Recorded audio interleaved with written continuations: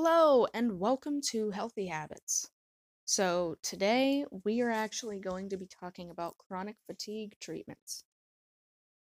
Now, according to MayoClinic.com, there is no treatment for those with chronic fatigue syndrome, although they do state many people with CFS, which is referring to chronic fatigue, also experience some form of depression, which, if medicated, symptoms may be relieved,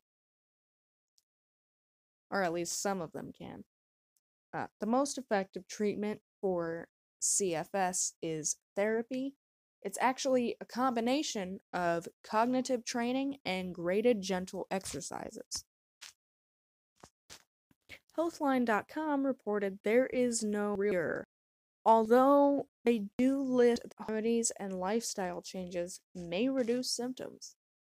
They recommend no day napping, creating a routine for sleep, and limiting the amount of drugs taken, including alcohol, nicotine, and even caffeine. DrX.com lists 4 steps to reduce CFS symptoms. First, eliminate food sensitivities and other allergens, because more and more research reveals a link between allergens and CFS. Second, increase vitamin B intake. Researchers found a direct link between reduced vitamin B levels and CFS. Third, increase potassium and or magnesium intake. Lastly, build peace and relax, as in exercise often and commit a full day of rest each week.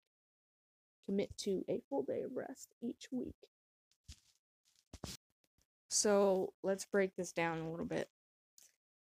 There is no clinical cure or treatment to really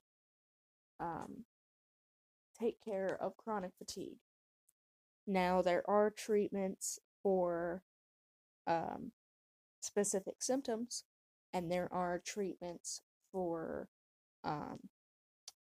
some disorders that may be linked to CFS, but there is no actual cure for CFS itself. There are a variety of home remedies that you can partake in order to try to get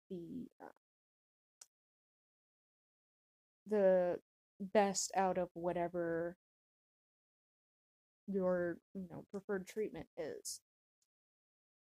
The best treatment that we have to date, clinically speaking, is therapy, which would be a combination of the cognitive training and the gentle exercises.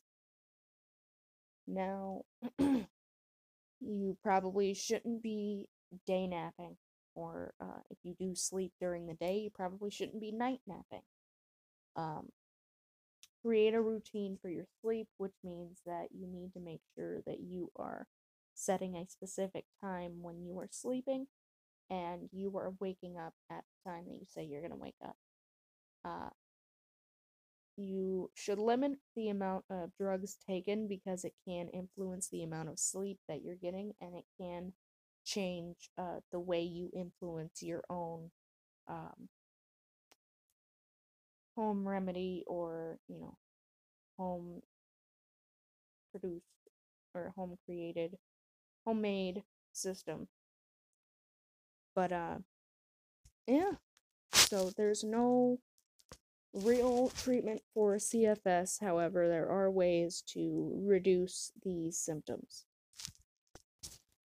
I hope you guys enjoyed this episode. I hope that this was at least somewhat informative.